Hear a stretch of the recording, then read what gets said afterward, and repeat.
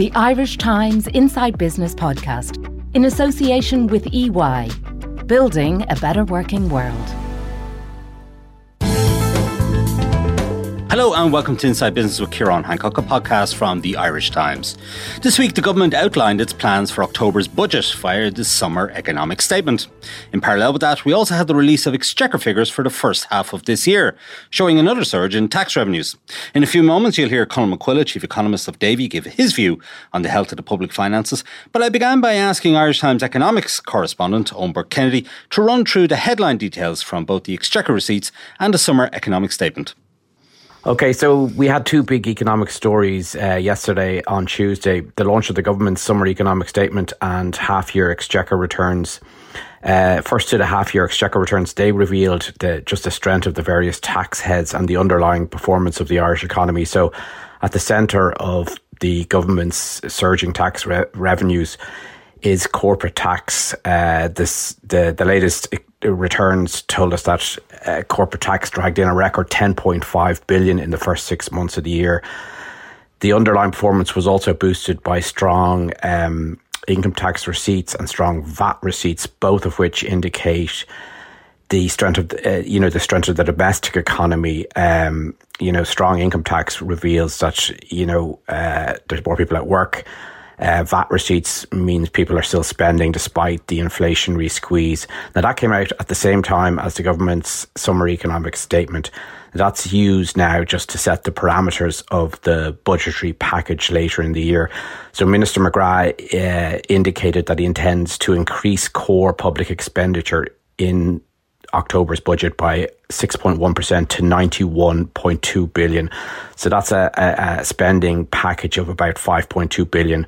There'll also be tax measures totaling 1.1 billion. So the overall budgetary package will be around 6.4 billion. Now, the interesting thing about that is the government only 3 months ago had signalled that its spending package would be around 4.3 billion and there'd be a tax package. And so that's gone up significantly in 3 months. And, that's going to probably draw criticism from the Irish Fiscal Advisory Council and the Central Bank, which have both been warning about the potential dangers of a big budget in the context of full employment and with overheating pressures mounting. So that's what we got yesterday. Okay, Colin McCullough, Chief Economist with Davy. Any surprises in the summer economic statement for you? Not really. I mean, it's an extra billion of spending. It's certainly the first it's the whistle is blown. Budget season is on. I mean, this is the first salvo in the debate. And I think an extra 1 billion at this point, I'm sure the Fiscal Advisory Council and the Central Bank will be, giving words of warning and saying, we really shouldn't be breaking our 5% expenditure rule almost immediately, that we've adopted one. And maybe we should have a little bit slower growth in spending. But I think the big issue is the 12 billion surplus, which the Department of Finance is forecasting for next year. And this is a time of the electoral cycle when backbench TDs are getting nervous. Two budgets left to the next election? But the next election almost certainly will probably be next year. And if there is, it'll be very early 2025. So if you want to make a difference in terms of your support and thinking to use the budget to do that, it's going to be this one. There's only 1 billion for tax cuts, and I suppose that's only really sort of keep pace with inflation and raise the sort of tax bands. Not really cuts, are they? They're tax measures. Exactly. If you weren't raising them, people would be calling it a stealth tax increase. So it's raising the bands and thresholds in line with wage inflation. So, really, I think maybe a slightly more cautious attitude is what most economists would want. But this is pretty small beer compared to what could have happened. And it's, early on, by the time we get to late September, early October, when the budget speech happens, I think the fear would still be that politicians behind that 12 billion euro and saying we should do considerably more. And the reality is that, the economy is at full capacity. There's labour shortages now. There's an inflation problem. And if you look across the water to the UK, this difficult message that if you try to inject money into an economy operating close to capacity, you're going to struggle to actually generate anything that helps anyone. You're going to generate inflation. If you try to push more money at, say, the health service, where there's a lack of doctors and nurses, you try to push it at the construction sector to deliver infrastructure projects, what you're going to get is inflation because the capacity just isn't there in those sectors. So it's a very difficult message to kind of communicate at the best of times, but just coming into an election, fever, it's a particularly difficult one for, I think, politicians to appreciate. Yeah, they're talking about the corporation tax receipts. We hear a lot about windfall corporation tax receipts. Interested to get your view on this, because this has been happening now for years. When does it stop being a windfall? Well, windfall is one word to use it. I think realistically, we just don't know how much of these tax receipts could be volatile or unstable, but they've grown enormously over the past 2 or 3, 4 years. So, look, I think it makes sense to be cautious. But in some respects, you could even argue that the aberration was in the 2010s when you had enormous profits being generated, but those profits were being moved to places like Bermuda and the Cayman Islands. The OECD BEPS reforms came in. We saw enormous transfers of intellectual property assets into Ireland. So arguably, and people certainly dispute this, and people do, you could argue that to some extent the profits are closer to the substance of the actual manufacturing and the business activity, and that's happening in Ireland. Now, that's a debate we won't solve today. Some people would say that Ireland is collecting too much corporate tax revenue and maybe further corporate tax reforms are required.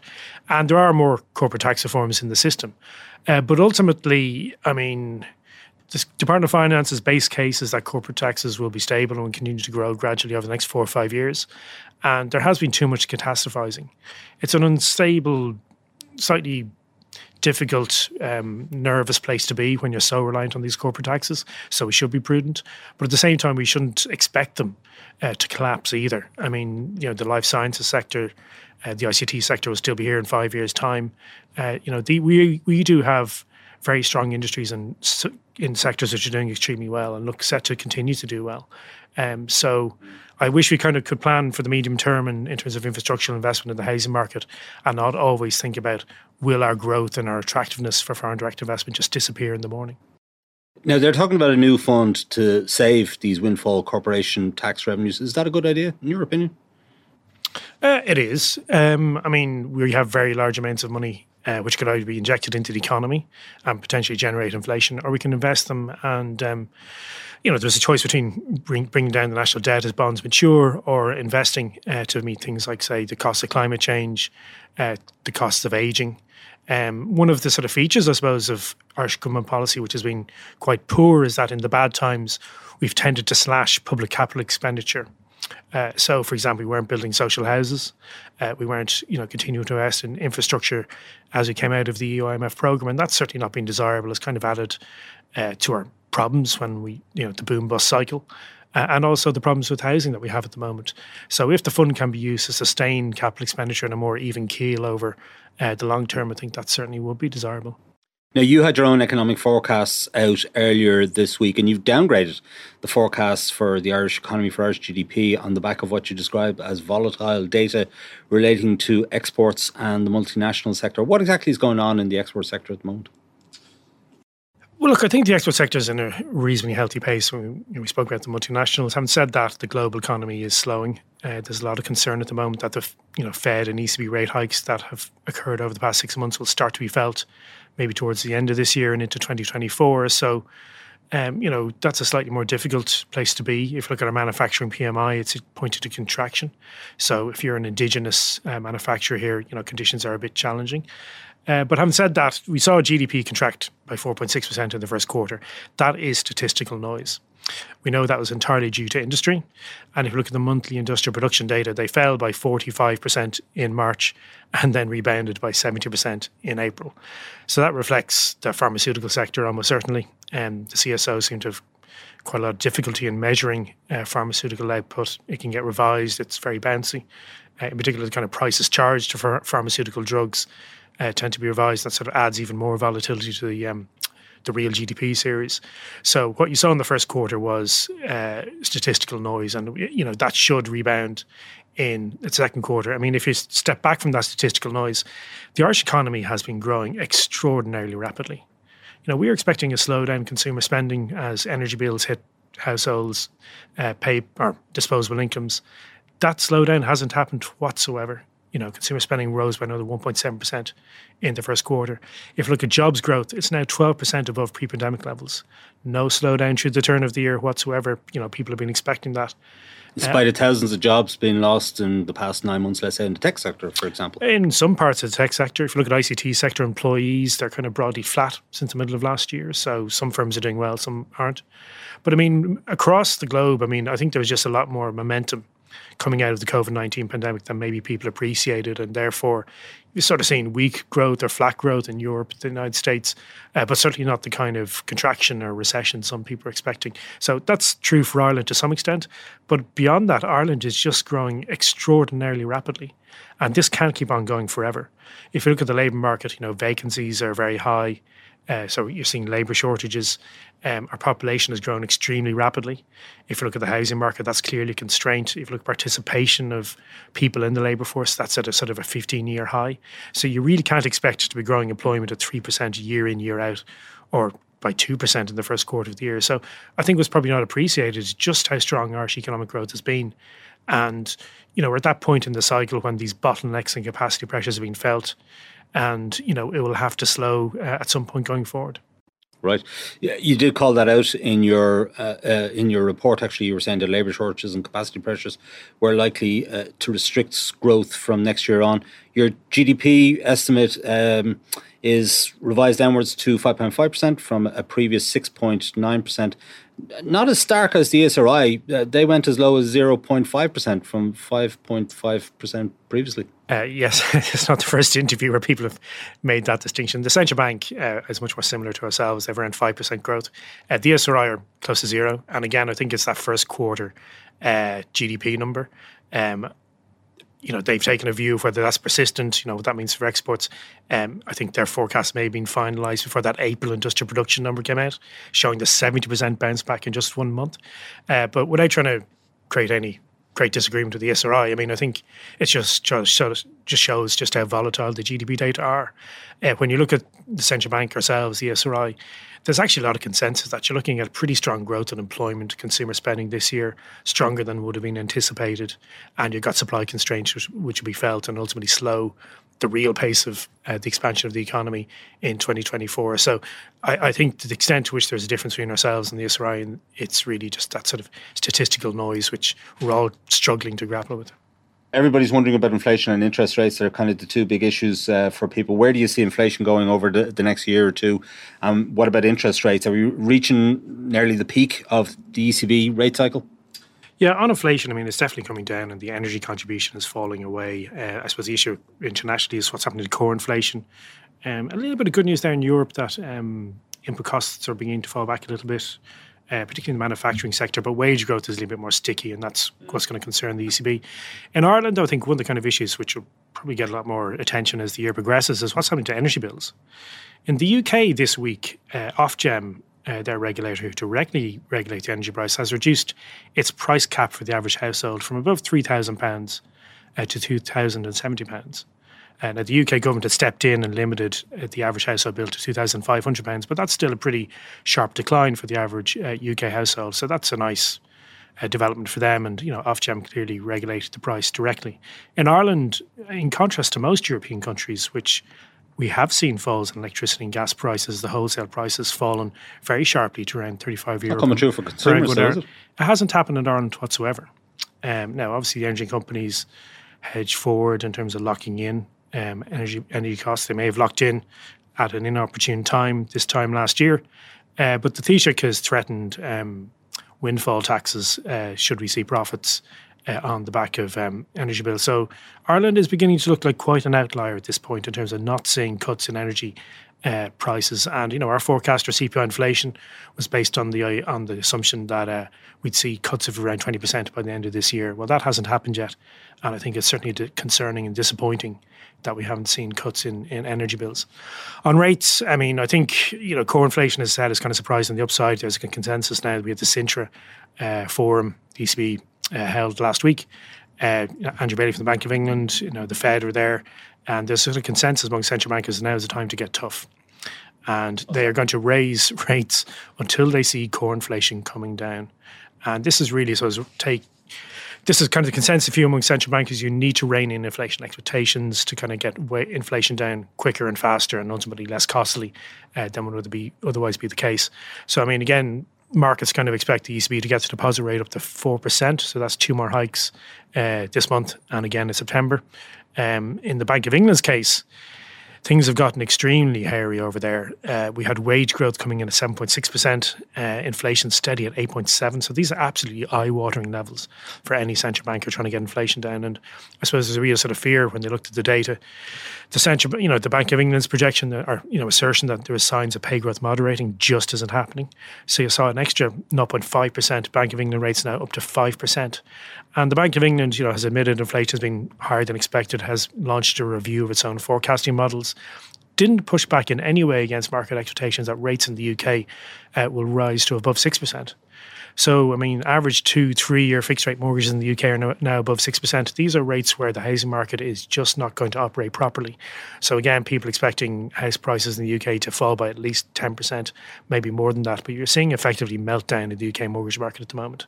And friends of mine, I've worked in the UK for 8 years, friends of mine who, were initially on fixed mortgages out of a 1 to 2% interest rate, now facing, refinancing at 6%. That's an enormous shock to people's finances in the UK. The Bank of England itself estimated that if you look at, as people refinance this year, you could have 670,000 households in the UK who will be spending 70% of their disposable incomes each month on their mortgage payment.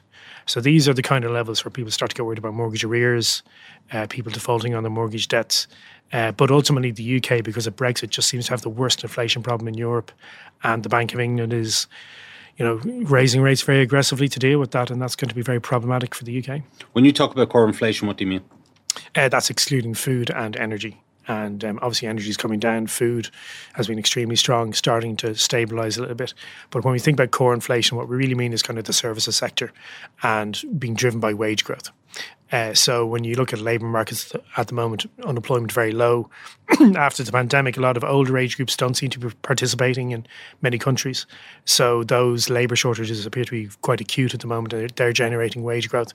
And that's concerning the likes of the ECB, the Bank of England, the Fed, that if you've got this underlying pace of wage growth, which is not consistent with a 2% target for inflation, inflation will be quite sticky out into the medium term, and therefore let's raise rates aggressively now to rein in people's expectations and get wage growth down sooner rather than later. So where do you see ECB rates going, let's say, over the next 12 months? I think they'll get to certainly 4% at least this year. Bad news for Irish mortgage holders. Moving into next year, there has been some encouraging signs on inflation in Europe.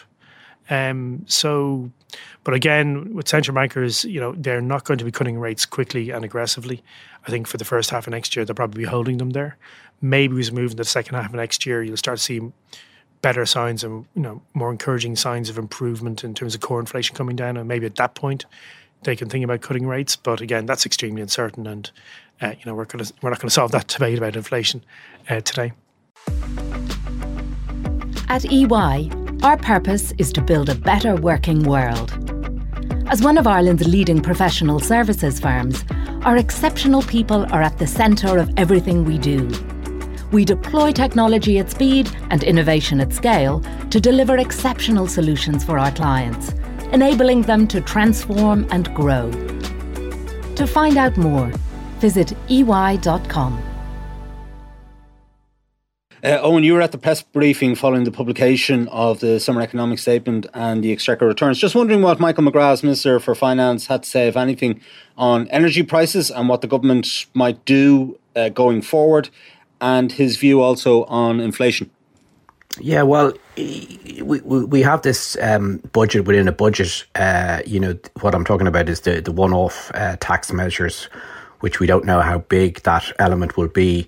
So outside of the 6.4 billion flagged, we're probably going to have up to 4 billion in one-off tax measures. Now, obviously, some of that, most of that, will probably go to alleviating the pressure on households from the cost of living changes. Now, if they go for another, energy credit, I know that's really going to, come in for criticism from groups like IFAC and the central bank, because it's non-discriminatory. It goes to households that, perhaps don't need it. And that can, have an inflationary element. So they haven't really given much indication just where their, one-off measures are going to go at this juncture. And then in terms of the tax package, that's also, the ERSI were saying that, there was no rationale for tax cuts. And the 1 billion that he's flagged for tax measures is probably going to go towards income tax and probably going to lift, the entry point to the higher rate of tax, which has been a long-standing objective of Fine Gael. So it's very difficult to just see how inflationary the government's budget package is because, if they if they spend on infrastructure, they could potentially argue that they're alleviating some of the bottlenecks in the Irish economy, and that would be de-inflationary. But of course, adding this amount of money into the economy when we're, against capacity constraints in a lot of areas, that economics textbook tells us that it has to be inflationary. Now, Minister McGrath spent most of the press conference yesterday, basically saying that he was trying to strike a balance. And I think, economists' warnings on one side have to be, put in the context of a political reality. I mean, telling people that you're not going to spend because of overheating pressures is just very difficult sell for the government. So, he was trying to say on numerous different occasions yesterday that he was trying to strike a balance between keeping a kind of sustainable lid on the public finances, trying to alleviate matters for workers in terms of tax, and also then trying to invest in infrastructure and social services. So it's a difficult balance to try and strike. I think the central bank have gone really hard on this 5% spending rule, and the government are now in a position of going to be reaching it for the second year running. In actual fact, they've never actually maintained it. Even in the first year after its adoption, the spending increase was 5.5%. So it depends where you see that spending rule. Maybe is it just an anchor, a place to kind of just reference spending, or is it a rule that we really want to keep? The central bank, Gabriel Makhlouf, in his letter to the minister a few weeks ago, talked about, and Conall's made this point, talked about inflation changing from supply driven. We had the energy prices and supply bottlenecks at the beginning of this inflation crisis. Now it may be moving to more demand orientated and domestic drivers. And in particular, Conall had mentioned, wage growth in the UK, which is, as he said, eye-watering. The central bank, interestingly enough, is predicting wage growth of 6% this year. And that would be nearly triple the rate we've seen from a few years ago. So that's definitely playing on the minds of central bankers. And, it is the single biggest question. It's just how long interest rates are going to stay elevated for. Whether we get one or two more rate hikes in the next few months, that's one thing. But I think the noises coming out of central banks is that there's not going to be any movement downwards for quite some time. And I think, people are really going to start feeling it mortgage-wise over the next couple of months. And it's just really difficult to see how that plays out. I mean, if you take a negative view, you could think that the worst of the inflation crisis might still be ahead of us in terms of the pressure on household budgets. So that's really clouding the outlook at the moment.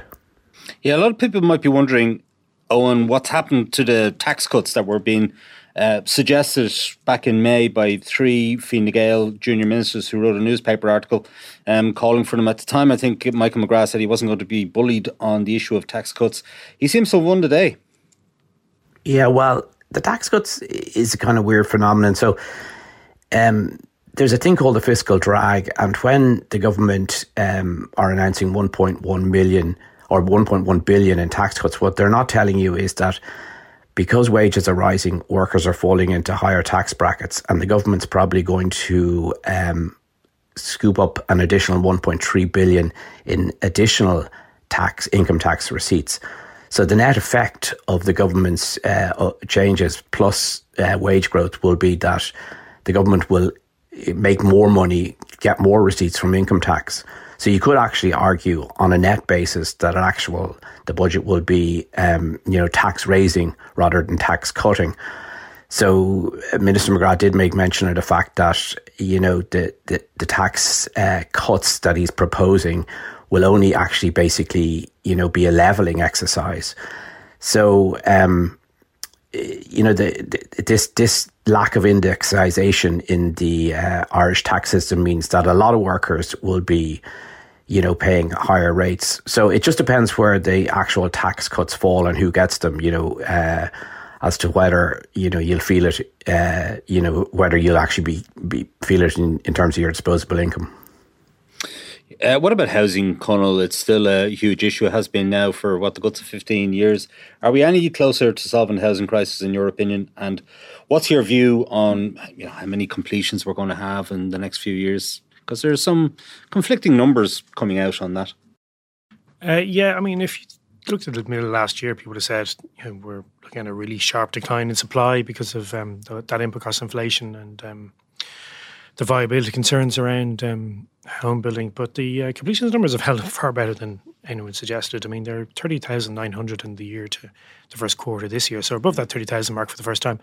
Starts were actually up around 7%, I believe, in the first 5 months of the year, although that appears to be kind of entirely driven by Dublin and apartments. So the kind of developer house building part of it is down a little bit. But having said that, if you look at house price inflation for new homes, it's running at 11% in the first quarter of the year on year. So 11%? Yep. So, you've got things like the Help to Buy scheme, the equity loan scheme. The Central Bank of Ireland surprised us all and decided to loosen the mortgage lending rules. So from January, there's no restrictions on, the threshold for first-time buyer loan to income ratios is 3.5. Now it's 4. So there's a lot of demand stimulus for the housing market, and it will have some positive effect. The traditional economist critique will be that you're not doing anything to kind of alleviate the supply constraints, and on that front there's been a lot of problems, including all of those that's sort of on Bord Pleanála and the amount of planning permissions stuck in Bord Pleanála and the backlog there. So a lot of demand stimulus, a lot of supply side problems still unresolved, but overall the home building sector kind of holding up a little bit better than expected. But I think when we think about sort of will home building this year, our forecast is for just under 30,000 units. The real issue is why we aren't building 40 or 50. We'd estimated in the past there might be a backlog of maybe 100,000 units in terms of pent up demand. So you need to have, home building exceeding 30,000 units for a number of years to kind of eat into that. And there's obviously a risk of that getting out of control and a bubble starting. But ultimately, I think when you look at the amount of houses built in Ireland per person, we're kind of at the bottom of the European League. So there is a genuine housing shortage. Some people will take a different view, not least in the Irish Times recently, this week. But I think there is a housing shortage, and we may need to be building 40, 50,000 units to start making inroads into that pent-up demand. And of course, there's another issue around, just the cost to build of housing being very high. Not everyone is going to be able to afford to pay for a new house, and social housing clearly needs to play a role as well. When we look at the social housing completions, a lot of money in many budgets over the past 4 or 5 years, and very ambitious targets of around sort of 10,000 social houses built per annum. We've yet to get anywhere near that, and I think we really should be asking much more serious questions about the ability of approved housing bodies and in particular local authorities to actually achieve those targets at any point in time. And of course, there's a debate then about the extent to which their expenditure on social housing is impaired or made less efficient by some of the regulations and the form filling they need to do to satisfy central government. I'm certainly not an expert on that, but at the end of the day, local authorities and approved housing bodies have not built anywhere near the 10,000 social houses where the Minister of Budget Time is saying there's around 2 billion in the budget to do that.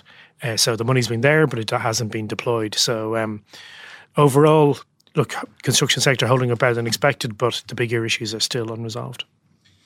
Yeah, a few things there. Cairn Homes had a trading update out the other day for the first half of the year, and they said that they expect new home sales this year to rise by as much as 20%. to somewhere around 1,800 units. That would include 800 social and affordable units. And interestingly, I thought it was interesting, especially in the context of what you said there about new homes costing inflation running at about 11%. They're saying that the sales pricing levels that they're experiencing are relatively flat in the period. And that's in spite of an increase in construction costs for one reason and another. And then a report in the Irish Times this morning from Jack Horgan-Jones saying that because of various negotiations going on between state bodies and the Land Development Agency, which the government set up to sort of accelerate the building of social and affordable homes, and there's been a delay in the transfer of land which would be able to accommodate 3,000 housing units.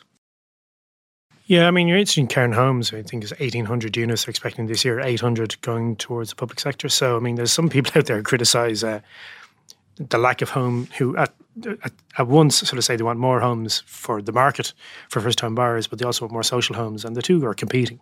So Cairn Homes is a very vivid example of that. I mean, you've effectively got 800 for people at the bottom of the income distribution, or maybe moving up into the middle, and then 1,000 for effectively the top end. So, I mean, if you're a politician looking at their output, you might say, well, where's the squeezed middle in all of this? And I think there's far too much debate in Ireland about,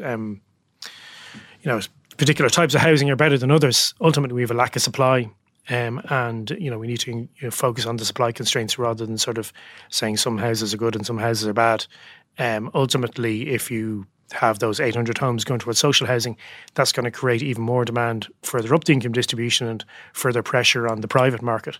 So, I mean, I think there's too much debate on the public-private split, and really it's those supply constraints in Bord Pleanála. We've mentioned planning, the role of Irish Water, things we really probably should have planned for a couple of years ago to make sure they didn't go wrong. Can we focus on those a little bit more? That's where the real issue lies.